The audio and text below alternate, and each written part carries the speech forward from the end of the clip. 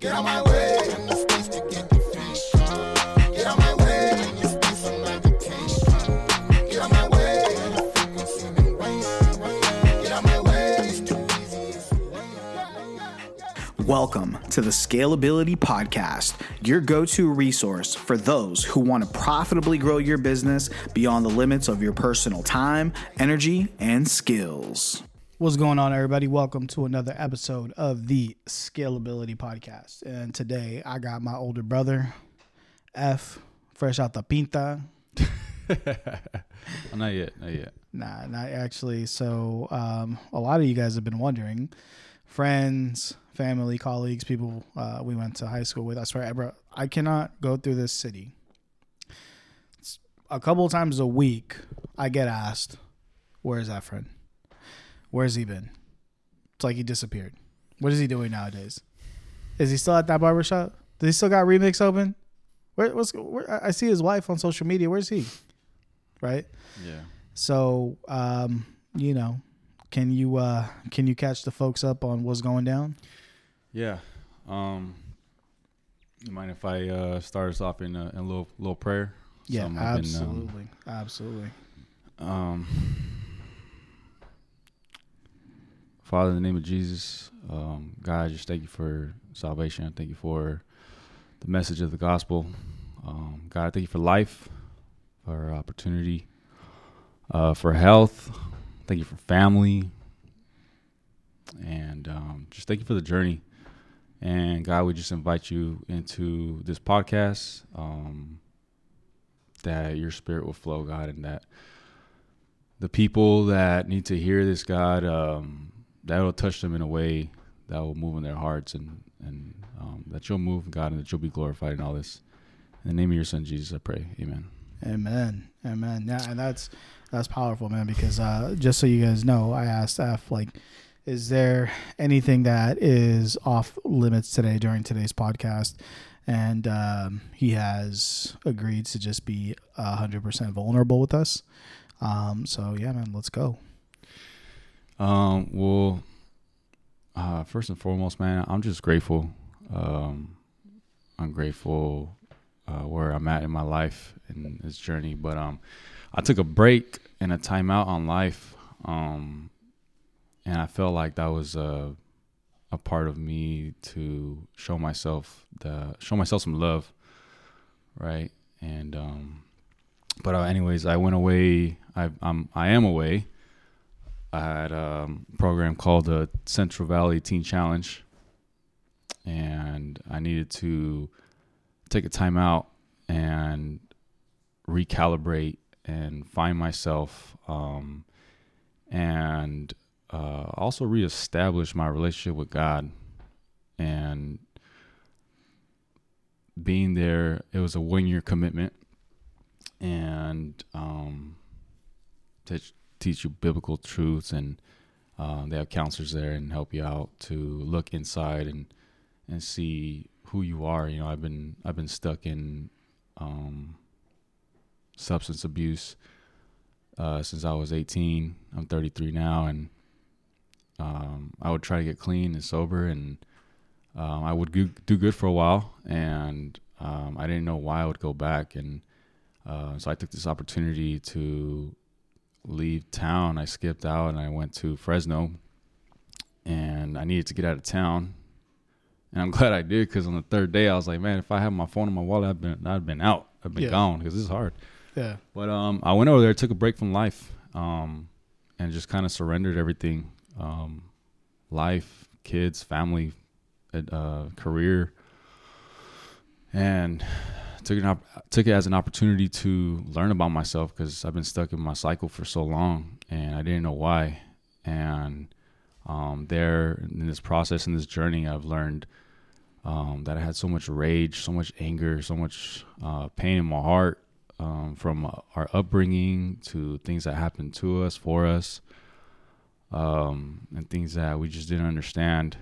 And I'm coming to a place of knowing who I am, but also, just as importantly, knowing who I'm not, right? Because society will try to cultivate you to be someone it'll sell you a lifestyle. It'll sell you a mindset. And for me personally, I just felt like I bought into what the world wanted me to be, right? So I sought out.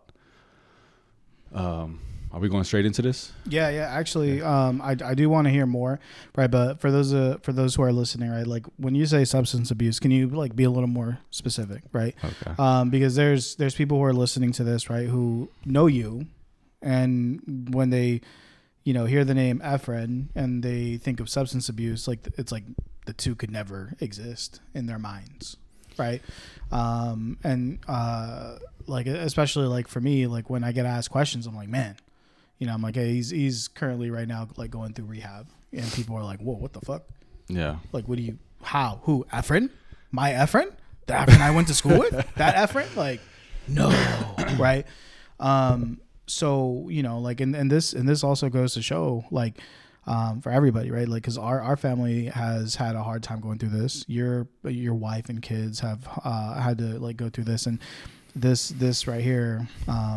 There are people who we look at and we would never think like, oh man, this person has a problem, right? Or they're dealing with these things.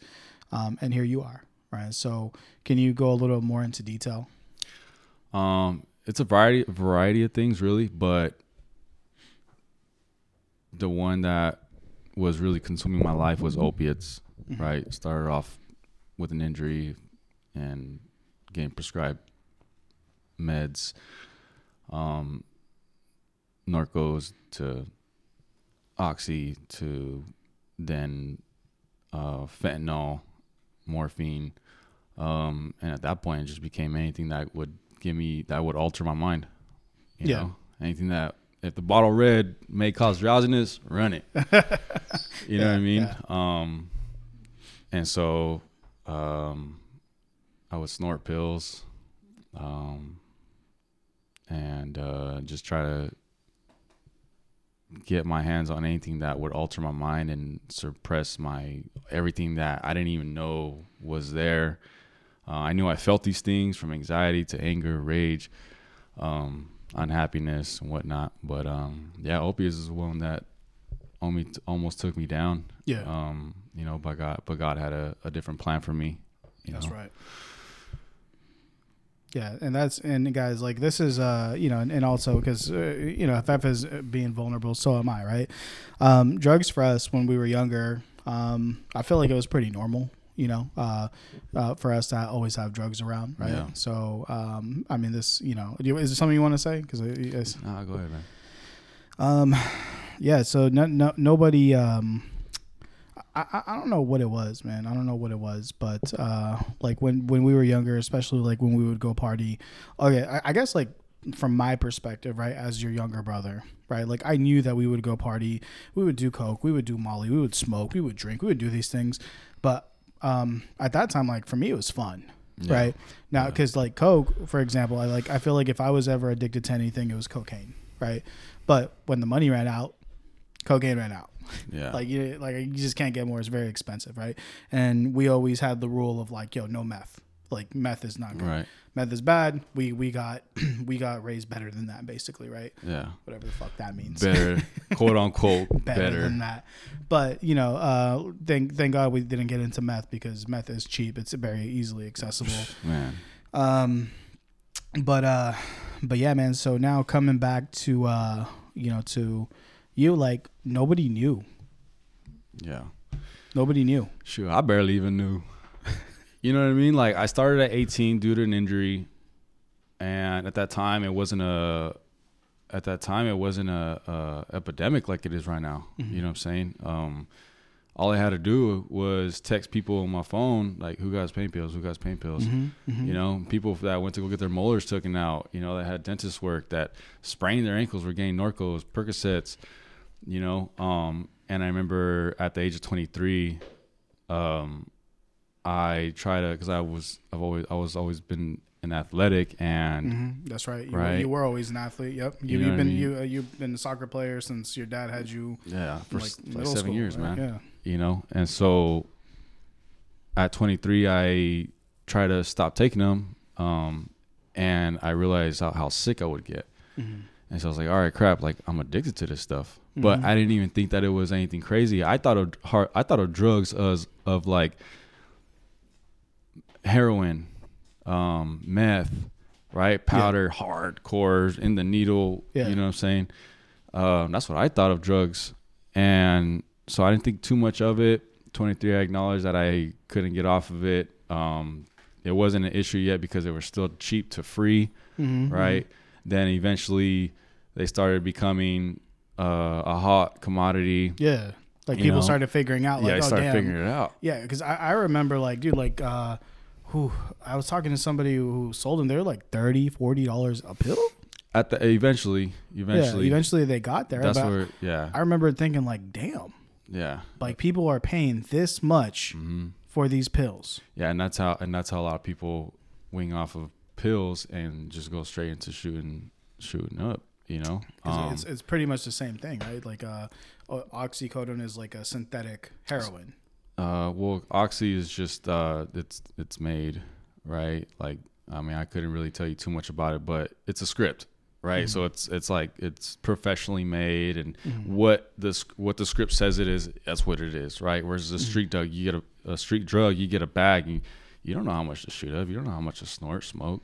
Right. You know what I'm saying? Right. You never know what's in it. Yeah. Dude, I remember we were at a rave one time in San Francisco. Yeah. And you were like telling me like, dude, don't buy anything from anybody. But me being like young, I was like, no. Do you remember that time when we were sitting down because we were going so hard, and this dude comes and drops a cigarette? Dude. And we look at each other, and I don't know if we paused and said no. No, dude, I was about to light it up, and you took it away from me, and then you like started opening it and looking inside of it. And then dude comes back. Like tweaking. And he says, don't smoke it. It has PCP. Yeah, but like you guys have to realize like it's like like Yeah. you know, we're like sitting in like in the back row in like some place in Frisco, and like, you know, this dude, but he's like tweaking, he comes back, he's like, don't smoke that. It's gone. Like I was like, oh man. But that same night though, I didn't listen to you, and I ended up buying a pill. It was a yellow monkey from some dude in the bathroom. Yeah, I didn't. Well, you knew it when I wouldn't sleep for the next 3 days, right? Because like the moment that the pill hit my tongue, man. like I remember my whole throat went numb, and I was like, damn. But like in the moment, I'm like, oh man, this is the greatest like or ecstasy I've ever had. But dude, I was like throwing up and yakking for 3 days, and it's like. So coming back to your point, but you don't know what's in these drugs. That drug could have easily taken my life that night. Yeah. Especially like back then, fentanyl wasn't really like something people worried about. I don't even think I'm not even sure if it was even out at that time. I'd never heard it up until these recent years. Yeah. You know, probably the last 5 years you hear of fentanyl, and right now, man, being in the program, man, you hear people leaving because of petty stuff, and they go out and take another hit and they've died, you know, probably like six to 8 people that I've heard die from just leaving, going back. And I remember even before coming into the program, overdosing twice.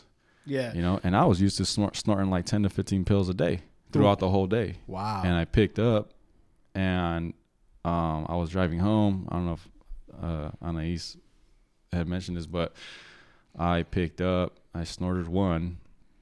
And you know the 680 and the 280 when you're going 101 north. Yeah. I somehow ended up over there across from Gruyente. Yeah. So you ended up going to the right. Yeah, and I blacked out. Oh. And she mentioned something like this. Yeah. Where she found you in a car. Well, no. So she found me in the bathroom.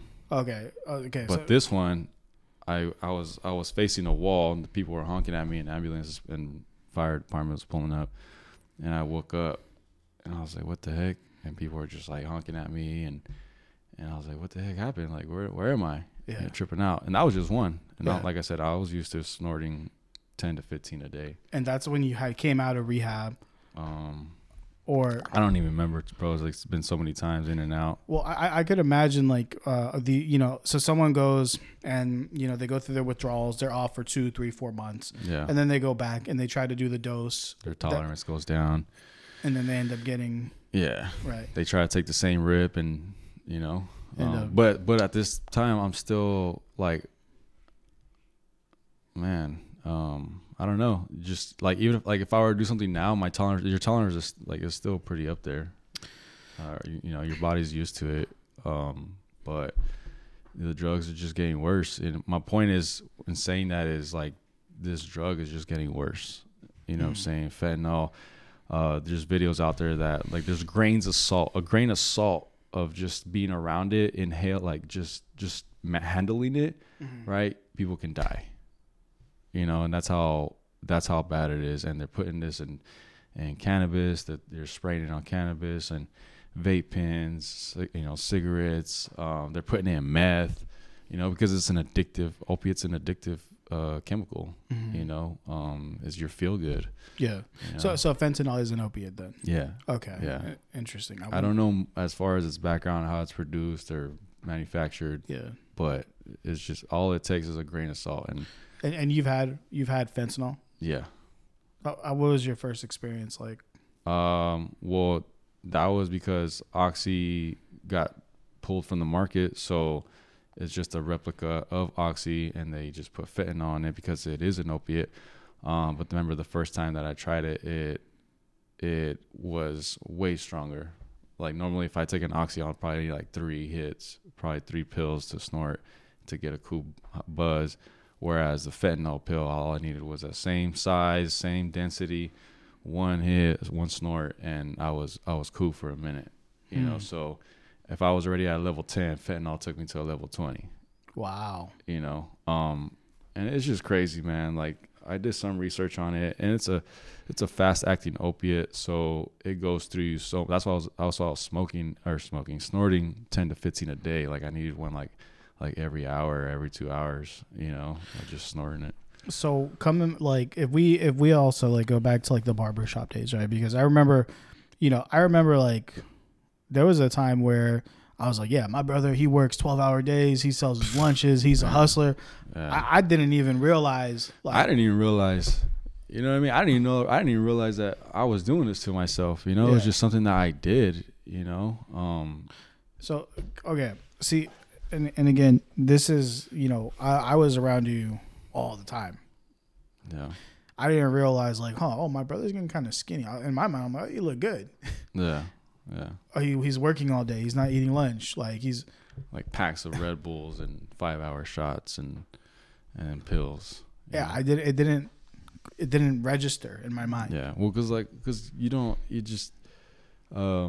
didn't like, if it was like, if you seen a bag of Coke and you see me snorting, you'd be like, okay, something's going on. Like, all right, bro, like, slow down, bro. Yeah, but you see pills, it's like, all right, well he's kind of legal. His back hurts. It's prescribed. Yeah, right. He's been in accidents. So you don't think of it. Yeah. You don't really put much thought into it.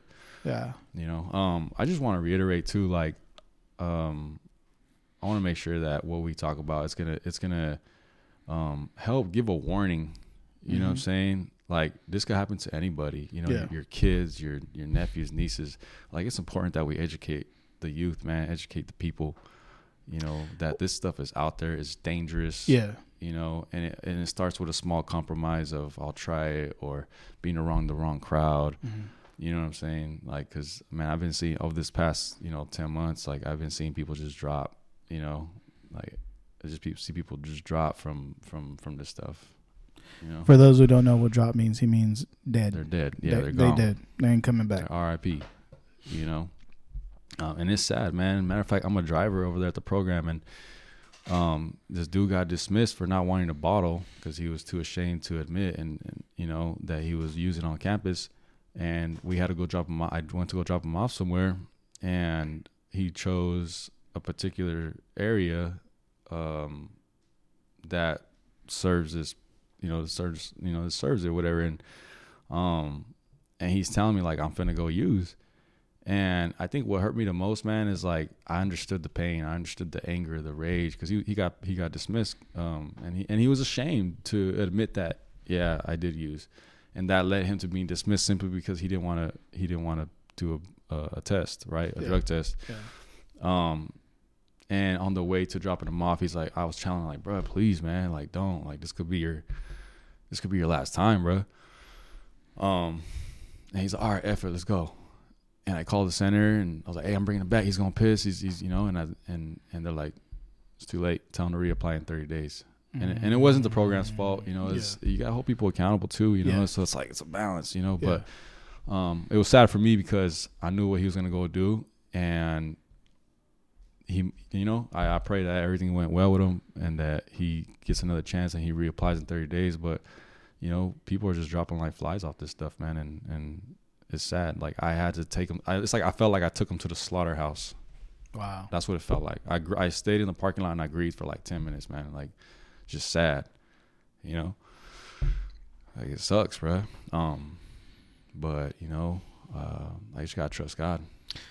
All right, so there's a moment I remember. Like, okay, so when you made the decision, because I remember, like, the first time I heard that you were gonna go away for a year, and I remember, like, when you think about a year, it's like, oh my God. How's my family going to do it without me? Right? Like what, like you think that it's impossible to go away for a year. Yeah. Yeah. That's like going through, like, cause even me, like when I heard you were going away from here, I'm like, how? Yeah. But you know, what's crazy though? It's like, that's how we know God is good. Yeah. Cause look, you've been away for a year and you've been becoming well, I'm not going to say a better person, cause you're already a great person. These drugs never made you a bad person. You were not, you were not a bad person ever, but there's no but.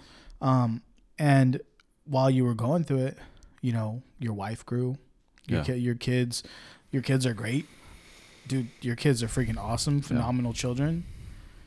And then, you know, we just had breakfast this morning, right? Like, and just so for those of you who don't know, like he's Efren is not out yet. You're going to be out in your graduation from the program is in August, right? So today, basically these last, you get 3-4 days? I get 3 days. 3 days. So it's Anais' birthday, right? So he's out here visiting her.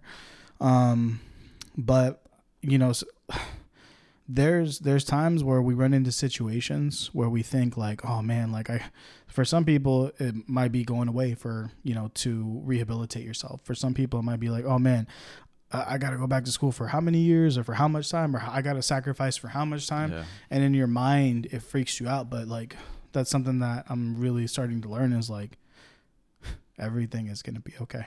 Yeah. Well, you know, for to start off, like, it was life or death. You know, I knew that if I stayed out here, I eventually was going to end up back in the same situation. And I knew that after this last time I had went to detox, things were just falling apart. My Anais, she didn't leave me as far as being married and together, but she left she went to go protect the kids and her own, like, it was hard to see somebody like that who's just destroying their life. Yeah, bro. There's a lot of negative repercussions as a partner, right? Yeah, she as a woman, she put the kids first. Yeah, right. And, you know what I mean? And she I was so mad, but at the same time, I'm just so proud that she made this decision. But she read this book called Boundaries or something like that, and she drew a boundary. Yeah, you know, and she's like, I love you, but I can't sit here and watch you ruin your life. So she drew a boundary. She went to go live at her mom's, and I was like, I'll be all right. I'm getting high, right? No, Kanye says something. He says, "Is a house really a home when your loved ones is gone?" You know, I had a whole house to myself, and in a good area, nice area. I had drugs, and when they bounced, I was like, man, like, I felt so dead, so empty inside. Went to go detox and whatnot. What was I saying? How do we lead to that? So we were talking about so Anais and boundaries. We were talking about oh God, I can't remember. Let's see. Because I know where I want to go with this conversation. I can't. But the year, right? The year, right. Yeah. Don't do drugs, guys. Yeah, don't. Sometimes I wonder, bro. Sometimes I'm like, damn, like my memory's so bad. Like, did I just like snort like that much coke and like do that much Molly where like I damaged my brain like that? Cause, you know, because I doubt that the cannabis did it, even though we smoked a lot. But like, I don't think it was the cannabis. But so it was life or death, right? Yeah. So I was like, I'm gonna go do this, and I need to take this time to learn who I am. I've been using since I was 18. I played sports and had people around me my entire high school career, and at 18 I started really going hard and drinking, smoking, you know, and so I suppressed so much that when I became sober, I didn't know how to deal with the anger, the rage, and face these mountains, face these demons, face these things in my heart that were causing me to react and respond with consuming something. And so I took the year to go and find myself, you know, and along the way, God met me where I was at and revealed things to me, you know, about myself. And so, yeah, it was a very hard, difficult thing. And initially, truth is, I was like, all right, a year. I'm gonna go a year. But once I got there, bro, like you can ask people at the center. I was hot for like a month. You know, I didn't talk to nobody. I was ready to pop off on people. I was grieving. I was sad. You were withdrawing. I was no, I had already went to detox. Oh, you went to detox and then went to the program. Okay. And I was grieving, for what I knew life to be, right? On my own accord, self-employed, moved on, you know, when I want to move, I move. You know what I mean? And so it was a sacrifice. But I knew that if I didn't take this time, invested this time in myself, that I was going to end up dead. Yeah. Or at least on the street, you know? So let me ask you this, right? So I want to bring this back into entrepreneurship, because I feel like there is, we don't talk about mental health enough in the entrepreneurship space. It's huge. And so before you were even married, let's just go like after high school, like, dude, you've been through a lot. Especially like with money, you've built up money. Like you've always been really good at saving, right? And stacking. Like you were always like the person who always had it. Like if somebody had like something to get off, like, oh dude, I paid $2,000 for these tires, but I'll take like $300. Like you know, people would come to you all the time with all these opportunities because they always knew you had money, right? And you were the guy, and you just always had like good deals on cars, on electronics, on like, right.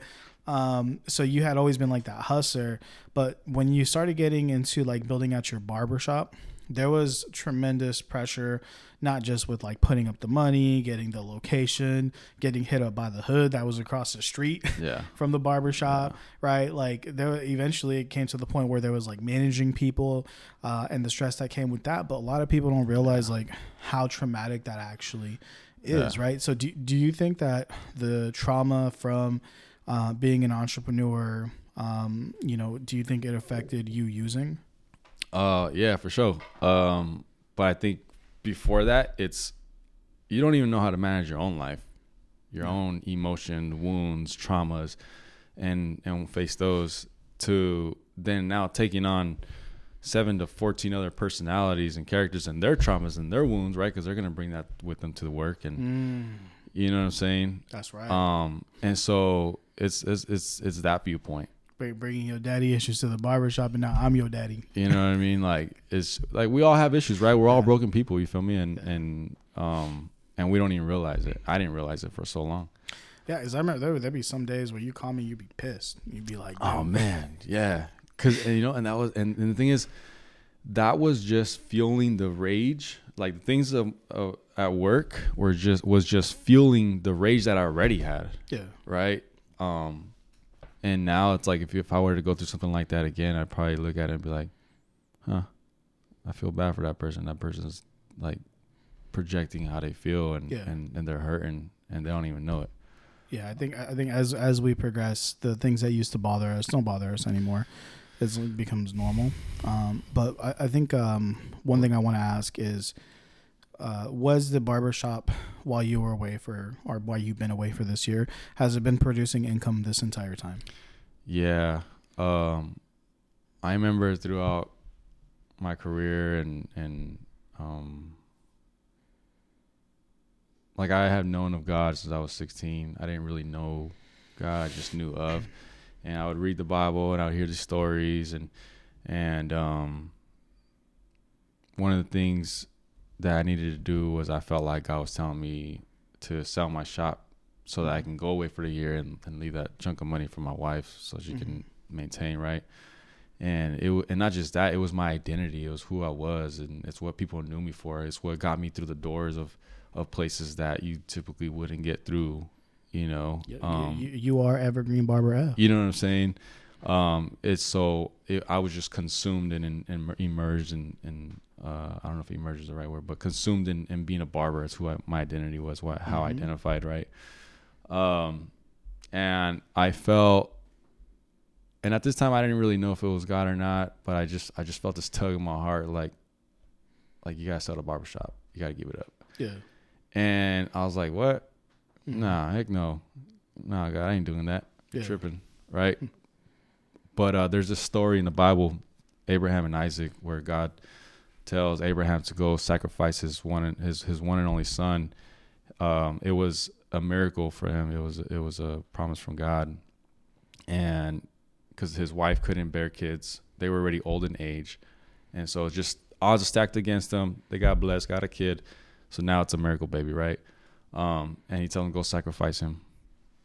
And so this is in the Old Testament. Old Testament, okay. yeah. I was gonna say, hold on. I don't know exactly where it's at. Like the New Testament to me. Hold on. Nah. And the point of the story is that God wanted to see if he was gonna put him before God, if he was gonna put Isaac before God. So he goes to the hill or whatever, and right. I remember this story, and like right before he's about to just, take him out. God's like, hold up, all right, cool. Testing him, testing. Right, and he wanted to see, are you gonna put what I gave you, right, before me? Yeah. Right, and a lot of times we do that. We idolize our careers, our wives, our family, our kids, our jobs, finances, whatever. We put something, right, whether it's working out, anything, right, anything that you put before God is an idol, right? And so I was like, all right, I'm gonna go sell the shop. Like I was just like, all right, I gotta do this, right? I gotta leave my wife some money.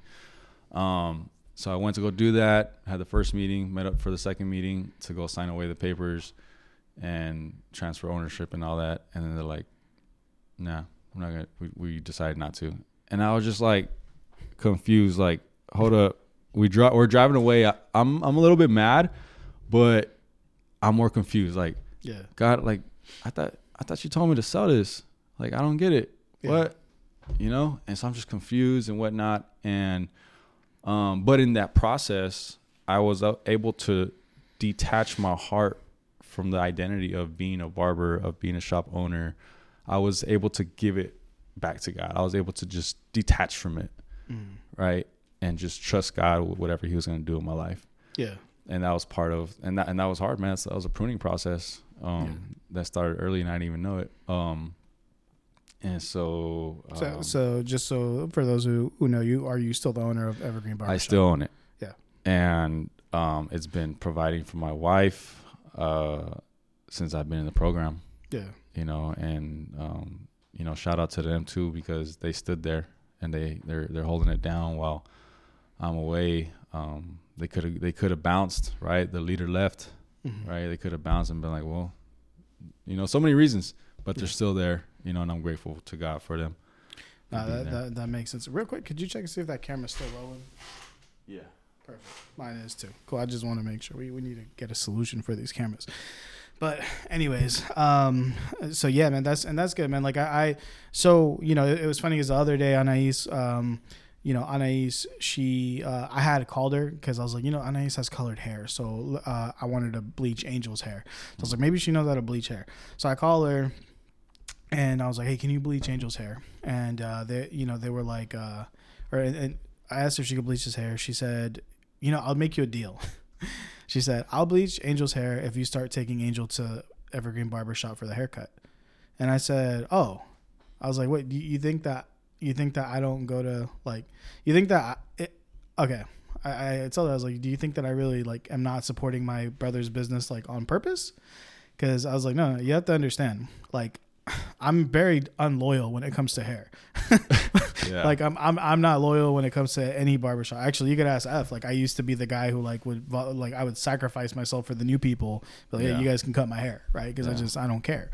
But I told her, I was like, it's not that I don't want to go to Evergreen Barbershop. It's that every time I'm there, I get asked questions about F, and I'm like, dude, like, you know, and a big part of me, like up until pretty much like up until like these last couple months, like I didn't like talking about what you were going through, mainly because I wasn't sure the level of privacy you wanted, you know, and it's hard. Like I bump into your cousin at the, I bump into your cousin at the sandwich shop, and, you know, I'm like, oh yeah, Efren's in rehab.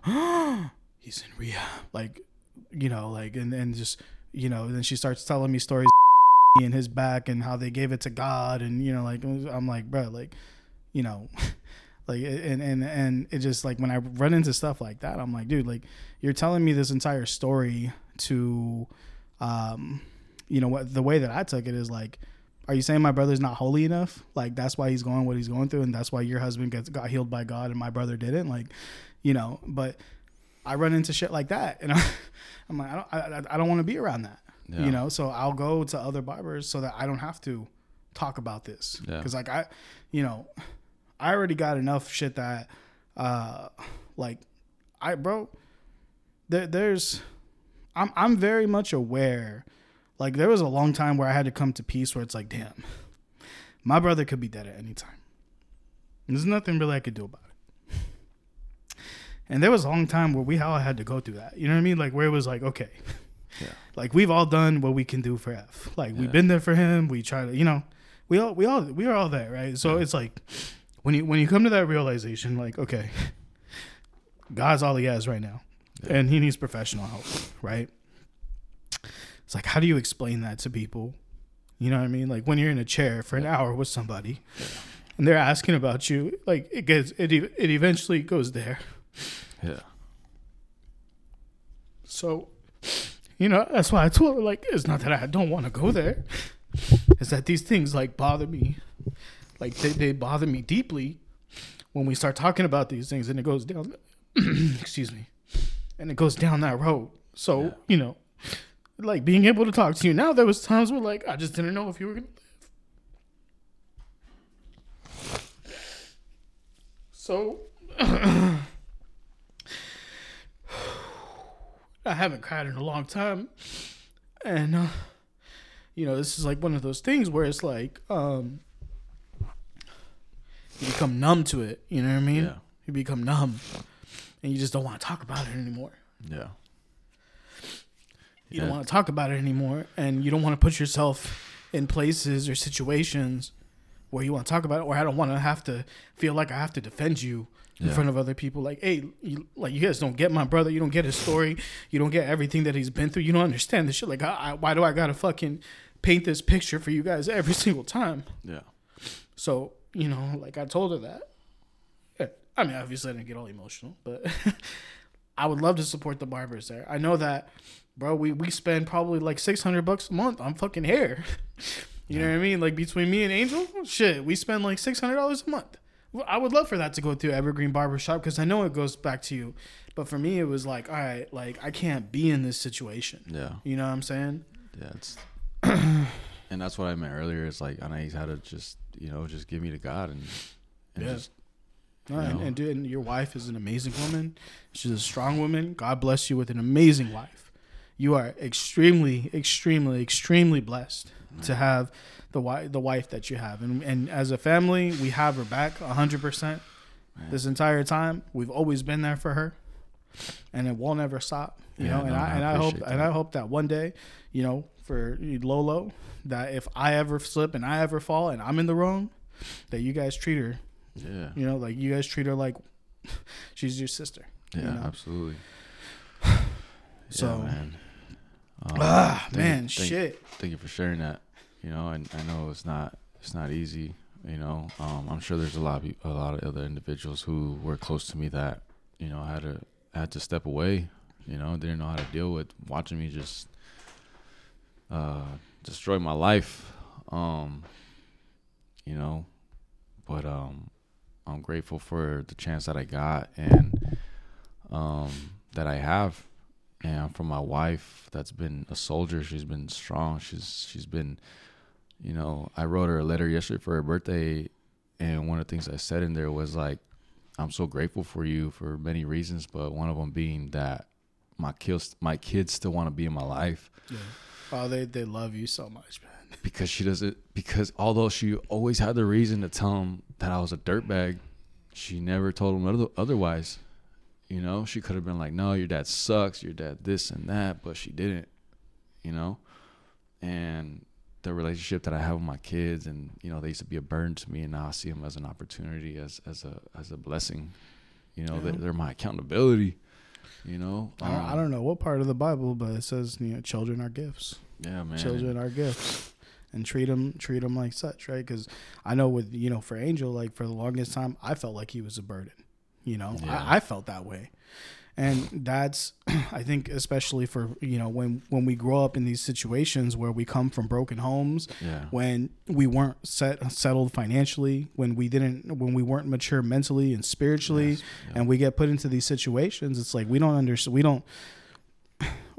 understand that our children are gifts. You know, and then now it's like with Angel, man, like I'm so proud of him. Yeah. Like my heart, like every time I get to see him play sports, every time I see him socially interact and make a new friend, every time like I see him in his greatness, I'm like, oh man, you're gonna be incredible. Yeah, you're gonna be better than I ever could be. Yeah, and that's a beautiful thing too, man. And honestly, man, like I know you've expressed that I've been through a lot, but you know I could say the same thing about yourself, bro. You know, growing up without a father, you know, just him promising to meet you and flaking, and there was a lot of pain there. And I met him. Yeah, I heard.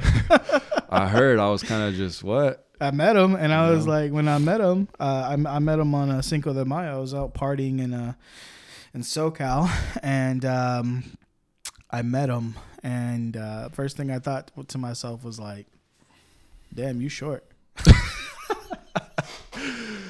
Like I'm like, you know, and it's funny because, you know, like he's probably like a little bit maybe shorter than Mom. Yeah. And I've met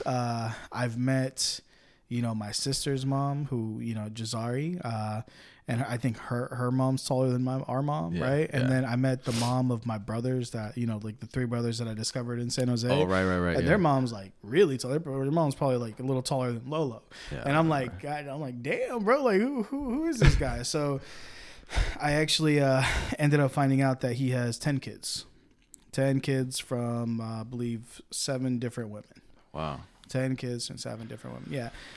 It was you know, it is what it is. It was something where like I had been, you know, holding that in for the longest time. And I just decided to, you know, I was like, you know, it's time. Right. Yeah. So when the opportunity came, I was like, I just hit him up and I'm like, yo, if you want to meet me here, I am.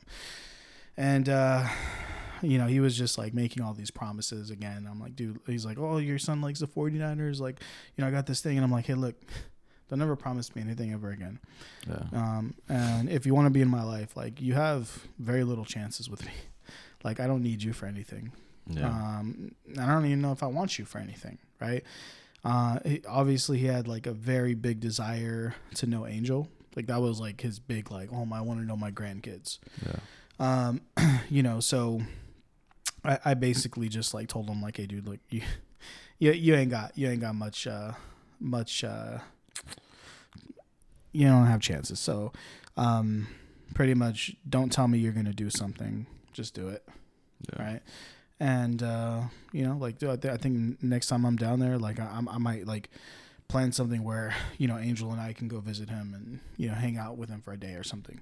Yeah. But, nah, man, all that grows character because like, I remember like, you know, when it came time for when Angel came into my life, it was like a thing like, okay, well, am I going to let this kid, you know, be without a dad? And it was like, no way. Yeah, that was one of the things that that kept me grounded too, bros, when I've been in the program, going through it for a few months, is like, I have an opportunity, a chance to change my entire lineage by me holding it, like fighting through staying. Because there's many times, and there still is times, you know, I'm in my 10th month out of 12, and, you know, you still think like things get to you and you're like, I want to bounce. Yeah. You know? But, you know, I have an opportunity to change my lineage, my kids, be there for them, you know, and be a good father, learn how to be a good father, learn how to be a good husband, a friend, you know, and balance all that out, you know. Well, you know, let's talk a little bit about like the future, and, you know, your graduation's in August. Yeah. So you're going to graduate. You know, we just had breakfast at your house this morning. You come home to a beautiful house. Family's all put together. Like, you know, you got the shop, right? Things are on the up and up for your marriage. What's coming next? Like, what should we look forward to? You know, I'm still positioned in my heart that I'm good with selling the shop, and moving on. But I'm going to wait to see what God does when I get out. What I've, you know, since I got in the program, I've been asking God, like, God, give me vision, give me dreams, help me, give me a glimpse of my future, of what did you purposely design me for, you know? And that's when he starts showing me myself, what's in my heart, you know, and I have a big heart. I love to serve. I love people. You just don't like all of them. You know what I'm saying? Like, it's tough, right? Yeah. But the Bible in John 13:34 says, new command I give you, you know, love one another as I have loved you. So that they'll know that people will know that you're my disciples, you know, and the Bible's all over the Bible. Love one another, be devout to one another. Love, love, love, love, love, love. Love covers a multitude of sins. And, you know, look at God. Sometimes he disciplines those he loves, right? So love isn't this pretty picture that society paints. It's both. It's the building up, but also the rebuke of like and correcting you. Yeah. Because I love to serve, when I got on probation in the program, and they put you back in the first building that you come in. That's where you detox. That's where all the new folks is at, you know, and I got the opportunity to, during my probation, serve these brothers that were coming in, you know, kicking drugs, didn't have clothes, their hair was long. The ones that did have clothes needed them to needed to be washed, getting them blankets, pillows, socks, soap, like shoes, serve. Yeah. Right? What did Christ do? He came to serve. He came to serve people that were sick. He came for the sick, he says, you know. And that's me, man. He chose the foolish things of the world to shame the wise. And my action shows a lot of foolishness. Yeah. You know, he came for me. He came for us to love on us, you know. And I just feel God's love so much. Like, one of the ways is like, how do you go to would you invite somebody to stay at your house in the Bay Area, especially for 12 months for free, feed them, house them, discipline them, spend time with them, hear their problems, help them hit their goals for free, and expect nothing in return? No. Right? No, you're like if that's not, if me going to a program that's free, that's going to house me, bring me around a bunch of other brothers that understand my background, where I come from, right? Because if you're trying to talk to somebody and explain your story and they don't understand you, like how can we relate? Yeah. You know, the Bible says that Jesus has adopted us back into sonship with the Father. You know, he's brought us into a family. And in our younger days, we sought out love and family and acceptance in gangs and women and you know, sports and, you know. Yeah. And like, I feel called to help the next brother come up. Like, bro, like, what can I do to help you get out of your situation? Like, go out to the streets. Well, let's start now, because the people who are listening to this, like they've, now they kind of understand more of your situation, a little bit more about our relationship, right? Yeah. So let's start now. Somebody's listening to this right now, and they have aspirations to, have what you have, right? They want to, or even what I have, right? We both have businesses that, whether we work or not, generate money, right? You also are a real estate investor, right? You and your wife have owned properties, Yeah. And you guys are flipping. And I know that you guys are planning on buying apartments, right? Yeah, hopefully. Yeah. Well, no, hopefully it's done. It's done for you already. Yeah. Everything I do moving forward is like, God, how can I glorify you? How can I show and reflect what you've done in my life? I'm like, God, you put this business mentality, this motivation, this hunger, but you also give me a big heart. So moving forward, I know you didn't put all these things in me for my selfish selfish gains, but how can I help the next man through doing the real estate investing, building businesses? Because over there I learned that there's businesses that we keep the doors open, right? Because it's free to us, the students that stay there, but there's still bills, right? Yeah. So we find businesses that will donate, and we'll help them out. We'll go do work for them. Like if it's landscape, we'll go mow lawns, and they'll pay us versus a random person. But I'm like, all right, guys. So I'm gonna build businesses and help people get off the street. We're gonna buy real estate, and somehow house people that need help. You know what I'm saying?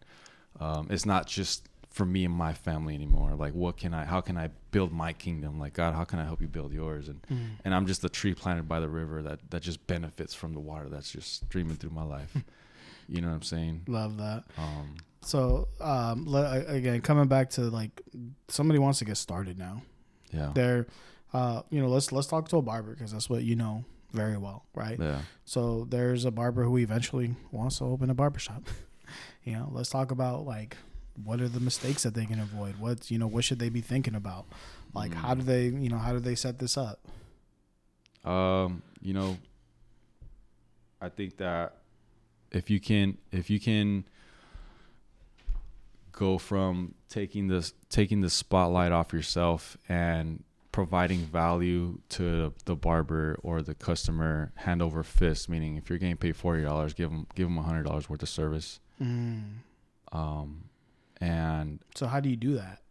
Find that, that's something that you're gonna have to try to figure out and see what you're willing to do, right? So like one thing that you can do is like the massage gun, right? You give the haircut and then you just hit them with a massage gun, boom, boom, boom. Yeah. Right. And you don't even charge them for it. Like, this is just part of the service. Shampoo their hair. Yeah. Right. Even conversing with them, like, what's up, man? How's your week? What's the next move? Like, what's the goal? How's your family? Right. I think that's still value, right? 'Cause 100%. You know what I'm saying? You're caring for them emotionally too. Yeah. And so basically create an experience that other people are not willing to create. Add value. I remember when we went to New York, and you and I were in New York, and there was this barber shop that was like downstairs, like in a basement or something, like in a New York basement, and we're just passing by. You really didn't need a haircut, but we're like, let's test this out. Oh yeah. Will you give me like a lineup or something? It was like it was an older dude, but like the thing is, like, I remember he gave you like this massage. Oh yeah. He gave you this massage, and I remember thinking like, damn. Yeah, and he did the hot lather on my neck. Yeah, he did hot lather on my neck, and I was like, oh wow, that was lit. That's not happening in San Jose. Yeah, it's not very common. Yeah. But as far as a barbershop owner, it's provide value for your barbers, right? I try to adopt the thought of like, you're not a barbershop owner without your barbers, and the barbers are not barbers without clients. Right. So you got to put the client first. And me personally, from what I've learned over the years, is provide value to your barbers, right? Whether it's neck strip, these are things that happen in my shop, right? Neck strips, provide that, the marketing, It's little things. You know, take care of them. You know, there was one other thing that got brought up. Toilet seat covers, right? I was at that time. I was like, I'm gonna do that. Like, if you want that, bring it yourself, right? But it's like little things like that, man, that provide value. Like, and not just that. Like, I will turn down a barber that's not gonna contribute to the atmosphere, right? So if you're gonna come in and ruin the atmosphere, like as dope as you are, I just rather not have you there because we have a cool vibe and you know, so little you know, things like that. So being a good filter. You know what's interesting too? Like there's so much, we talked about like the trauma and pain of like building a business, right? Yeah. You had to put up a ton of money. I remember the first summer. I remember the first summer when, you know, you got the place and you had to like put in already like, I don't know, over 30 grand into the place. And then the summer came and it was hot. Bruh. Dang. You know what? We still kind of low key have that issue. You know, our AC, we put in a $10,000 AC and that thing does not keep up with the heat, man. Yeah. I remember, right? And that's something that's unforeseen. Yeah. You know, the cost and all the chairs and then like windows get broken and like, I remember somebody like stole equipment. Like, so, you know, there's all this like liability that happens. There's the management. And I feel like even like as of late, man, I feel what's more valuable is like finding a place that you can cut hair at without all the liability, you know, like just going into a place, leveraging the brand, leveraging the venue, leveraging the clientele and stacking up your dough. Right. Because, so for those of you listening too, right. So I'm going to ask you this, right? Like, the business was definitely generating income while you've been gone for the year. However, with a barbershop, there's a cap. Yeah. There's only so much that one location can grow, right? Unless you start really like, and it just depends on how much effort you want to put in, right? Because if you wanted to sell products and a bunch of other stuff, it's fine. But it's kind of like running two different businesses at that point, right?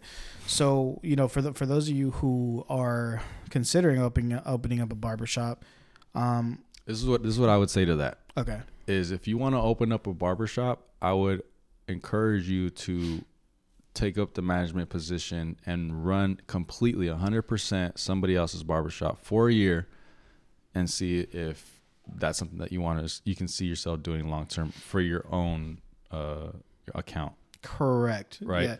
Yeah. Because then you learn on someone else's dime. Yep. You know, all the mistakes can be made there, right? And then you're not liable. That's actually like how I learned business myself, right? Yeah. Like I worked for other people before I became an entrepreneur. I actually said that same thing to learn on somebody else's dime. That's actually where I got it from you. Mm-hmm. You know. I think it's you know, it's very underrated. I think everybody just wants to hop straight into entrepreneurship, but it's like go run the books for somebody. Go. I've had I think that I can think of off the top of my head. I've had two barbers that have left, opened up, and one of them ended up coming back. Mm-hmm.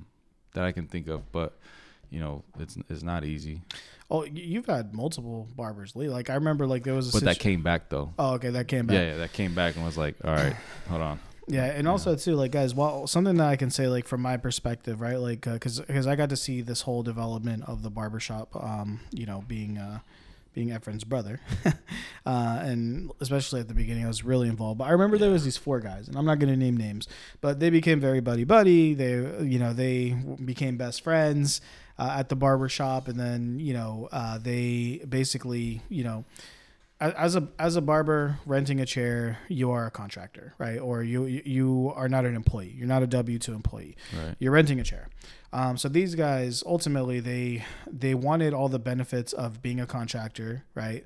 You can't tell me what to do. I'm going to show up when I want. I'm going to charge my prices or whatever. But they also wanted to be treated like employees, right? And they wanted employee benefits. They wanted employee benefits.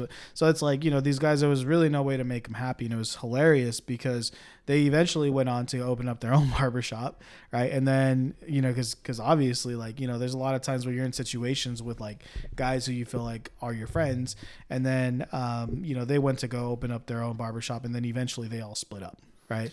Yeah. And it was not like a happy split up for some of them. Yeah, I don't know the full details on the aftermath of that, But to their defense, I was a douche. I was a douche, but I also was trying to run business, right? Yeah. And yeah, they ended up going to open up their own spot, and I didn't wish nothing bad on them, because at the end of the day, like. But the way that they did things was pretty grimy. Like, yeah. They did things a way where it's like, it's funny because like it was funny to see them do it, and then just a few months down the line, like karma, right? Yeah, it just wasn't gonna work. It was like 5 owners for one, but everybody's got to see it for themselves. Yeah. I'm actually still good friends with one of them. The other ones, like, I'm at peace with. I say what's up with them. I don't have nothing against them. There's no bad blood on my end. And some people just gotta try it and whatnot. Yeah, but the point is this though, right? It's like, okay, coming back to what F was saying about running somebody else's barbershop for a full year, like that, the value that you're gonna get is so through the roof. I remember you had like another young guy who, like, he was the manager of the shop, and he learned a lot, right? I don't know I ended up seeing him later at another barbershop. He might own his own, I don't know, but the point is like, people don't realize, like, okay, if you go straight into opening up your own barbershop with no experience, it might take you. The risk gets bigger. Like, it's already a risk, yeah. Right? And you just made it that much bigger by not having any experience of managing another shop. Exactly. Running, So coming back to like what I was saying, though, if this is from the outside perspective, right? Because if we rewind, if you take all the effort, all the hustle, everything that you put into this barbershop for the last, what's been a decade? Almost 8 years in August. For the last 8 years. Okay. So let's assume that instead of putting 8 years of effort into a barbershop, you put 8 years of effort into a landscaping company or a cleaning company or some other company that was just unlimitedly scalable, no cap, right? You would probably have at least a $10 million business right now. Probably. Right. So this is something too for barbers who are like wanting to have that barbershop. Like, in my opinion, if you want that barbershop so you have like a place to hang out, that's a great idea. Like, I remember when Barbers Inc. put up their first barbershop, they had like the pool table. It was lit. It was player. Yeah. Like, everybody just wanted to go to hang out because it was like a hangout spot. So to me, if you ultimately want to have like a hangout spot, it's a great business, great investment. Otherwise, as a barber, I personally think that you should be living as frugal as you possibly can and stack up your dough so you can go invest it somewhere else. Yeah. Right. So that's. Yeah. If I could, man, I'd probably just rent a chair and get that money that I'm making and look for assets to buy. Find ways to invest. Real estate being a really good one. Right, like Ty Lopez, I think. Mm-hmm. Sure, Ty Lopez. He says he's been away for a year, guys, so he knows I forgot his name. But he says, well, they're not making any more land, so might as well buy some. You know what I mean? Yeah, true. And that's very true, right? You can't make more land. The more sales, it's gonna be the demand's gonna be high and the supply is gonna be low, which is gonna cause the price to skyrocket, right? But you can even start off with like a Roth IRA. An IUL life insurance. Those living benefits too. Like those things are no joke. Yeah. So this is what I'm saying though, right? Especially if you are in a market like San Jose, New York, San Diego, San Francisco, where people are paying premium prices for haircuts. Okay, because again, guys, like me personally, my our haircuts with tip. So for me and Angel. It's $60 per haircut, right? So that's $120 a week, $240. Yeah. So just so okay, $500, right? I said 600 earlier. It's probably closer to 500. Two clients bringing you $500 a month. Like, the numbers are kind of ridiculous when you think about like how much money barbers are making nowadays, especially if you're good. You make the money in this market and then you go invest it in other markets. Because like I know when you guys started buying property, it wasn't here in the Bay. No. Where was it? Redding, Sacramento. When I met Anais, she already had two in Redding, and then we bought a restaurant together with her dad. Mm-hmm. We bought a house in Sacramento. Yeah, I think we only put 13 or 10 down on the Sac house. Hey, which one of you barbers can put up 13 racks? Like, come on. Yeah, they got it. They got it. They should have it.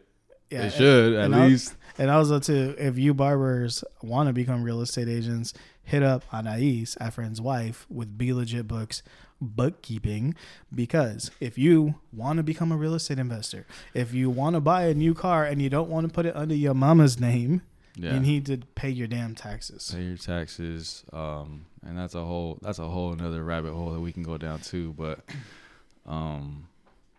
I before I left, I did see that people were starting to talk about these things, which is good, you know, because only reason why we were able to buy that I was able to buy my first house with my wife was because I started paying my taxes back when I was 24, and I bought my first house when I was 27. And I remember my dad was like, nah, just save up your cash. And I was like, my goal is different, right? Because my goal was to purchase a house, and I knew that if I needed to purchase my house, or if I wanted to purchase my house, I needed to be able to show that paper trail. Correct. Yeah. Right. Which you probably should. I don't advise you to not pay your taxes. Yeah. So because I did that, and I didn't even know if I was going to buy anytime soon. Yeah. But I knew I eventually wanted to make my next investment a house, and I knew what came with it. So that was a blessing too, because we were able to 13 grand. Let's say, I think it was 10, but let's say it was 13. Yeah. Right. That's still winning. You know, 100%. Like we bought it for 13, at 265. I think 3 years later we sold it. 2 or 3 years later we sold it for, I remember we made 100 grand. You made 100 grand, right? You know, or 90 or something like that. Without really having to do anything. Our right? take home, like that was what we brought. So basically, like you think about it, right? Like, so you put in 13, eventually you walk away 100, right? Did you guys have to pay taxes on that 100? That's a question for my wife. Yeah, I don't know. But let's just sure assume, we did though. Let's just assume in a perfect world you have 100, right? And those other 3 years while you've been working, let's say you're able to stack it up, dude. Like as a barber, if you can keep, especially like guys, don't be dumb and go move out of your parents' house if you got a good thing with your parents. Oh man! If your mom's cooking for you every day, if she's doing your laundry, she's still treating you like a baby boy. Because a lot of these Bay Area Latino boys got that special fucking treatment from their mamas. I ain't even mad at them though. I'm not mad at them either. That's what I'm saying. Just stay there. Like, what are you doing? Especially if you're paying little to no rent. Yeah. Keep your $1,500 per month fucking expenses and make, $12 grand a month. Dude, you do that math over a year, like you're able to do what, like, dude, that's like $100 grand in savings a year. Yeah, you can say some serious dough, man. If you really put in work and are disciplined. Do you remember how I saved up? My little method, madness of $100. Oh, well, dude, here's the thing with you. I who taught you how to save? Is it your dad? Possibly, but I remember that I just wanted something when I was in 5th grade. My babysitter, Miss Debbie, she would pay me $3 a week to come home from elementary school, drop off my backpack, go back, and just walk the rest of the kids back from daycare. From school to daycare, right? Yeah. And I remember I've always been into shoes, so I was saving up for these $60 shoes, K-Swiss at the time, and I would just save it. Grandpa would give us $3 on the Sundays, right? So I was like, all right, cool, 3 here, 3 here, and you know what I mean. So I think it's about putting the carrot in front of yourself, and which is the goal. Yeah. Right? This is because I think, like, I'm like, man, you've always had that skill of saving, but it was instilled in you, right, through your through the people that are around you, right? Yeah, for sure. But anyway, and that's why we talk about these things, because it's not like, especially Latinos, like we're kind of I don't know if this is good to say, but we're kind of financially illiterate. Like we are, what I'm saying? Dude, like generally speaking, okay. So for the longest time, I was looking at my clientele. I'm like, man, my clientele is white and Asian. Why is my clientele white and Asian? Because mine eventually became like, it became different from the homies to professionals. Mm-hmm. Yeah. And that's where, because eventually you raise your prices, and as a barber, when you raise your prices, a lot of your clients leave you. Yeah. They're like, I ain't paying the extra $10 or $20, whatever. No, naturally. Yeah. And when, like when I started doing business, like why does Outsource Plug, why do we have white and Asian clients? Well, because in order for like you to be a good Outsource Plug client, you're already doing over $1 million, ideally $5+ million a year. You already have payroll. You already have other employees. You have systems, processes, right? Like all these things that are like, I'll call it like legal minded, right? Like these people are running legit businesses. They want to pay their taxes. Business. They want to have HR, right? But when you talk to a lot of Latinos, they're like trying to do cash businesses, or they're not thinking in a way where like, oh, I'm going to hire somebody. And like a lot of people don't understand, like, okay, when you're paying somebody cash and you pay them $20 per hour, that's only $20 per hour that they make because it's cash. But as soon as you move to, to a legal business, then $20 per hour is the money that you're paying them. Plus, you have to pay taxes on that $20 per hour. Mm-hmm. Plus, you're also paying for benefits. Plus, you're also paying workman's comp and insurance and right. So then that $20 per hour eventually becomes $25 or $27 per hour, right? But Latinos will never. They don't think that, right? No. Like they don't, but also like, again, if you want my business, I was so mad because I had always been striving towards having, my business be legit like this. Yeah. And I remember at the time, especially from where we came from. Yeah, dude, it's right? It's nice, bro. I have my taxes right here. If the IRS or the government walks in and is like, we're gonna see your books, go ahead, because everything's legit, right? Be legit bookkeeping, guys. Hit up on Ais at Be Legit. Yeah. Be legit. Yeah. You have to have a bookkeeper. You have to do this. But like, I remember, like, dude, sometimes I'd be wondering, like, when we were younger, like, hey, is somebody listening into our phones? Yeah. Because like, guys, we used to move a lot of weight, and when we were younger. And for those of you who don't know, that's how Outsource Plug got its name, right? Because when it's funny because like, like people who don't know, they're like, oh, Outsource Plug. Okay, yeah, I get it. You connect people with companies. Oh, you plug them in, connect. Oh, okay, get it. Yeah, but I was also the plug. Yeah. Right? Yeah. So that's like where, that's where Outsource Plug comes from. So it's got a double meaning. Yeah. But coming back to, being legit, like, yeah, dude, we're not worrying if people are listening to our calls. We're not worrying about all this stuff because... Man. Right, so the freedom that you get when you truly are legit, man, it's undescribable. Yeah, really, for real. I remember that, man. Like that was one of the reasons why I did open up my shop was like I was like, man, I can't. Oh, yeah, you were a garage barber, yeah. Yeah, like I couldn't keep living in my rearview mirror, man. Mm-hmm. I slept in my parents' garage with a shotgun. I don't know if you knew that. My Uncle Robert gave me that. Yeah, I remember the shotgun. Just R.I.P. Uncle Robert. Yeah. But yeah, man, it's definitely like a breath of fresh air. You ain't got to trip on. You're doing everything legit. So, and not just that. It's a good challenge. You know what I'm saying? Like, all right, how can I make myself legit? So that I ain't gotta stress nobody. Mm-hmm. I don't gotta worry about this person walking in. Is it state board? Is it IRS? Is it the state? You're tagged up. You're good. Yeah, I remember.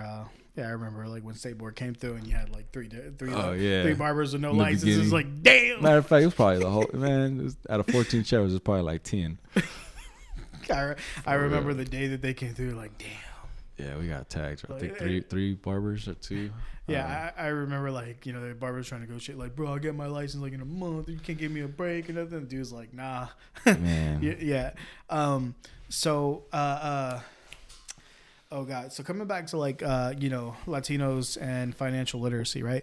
So yeah, I agree. Latinos generally, right? And I'm speaking generally because not everybody. Some of y'all's family are second, third generation wealthy, but that's not us. Okay.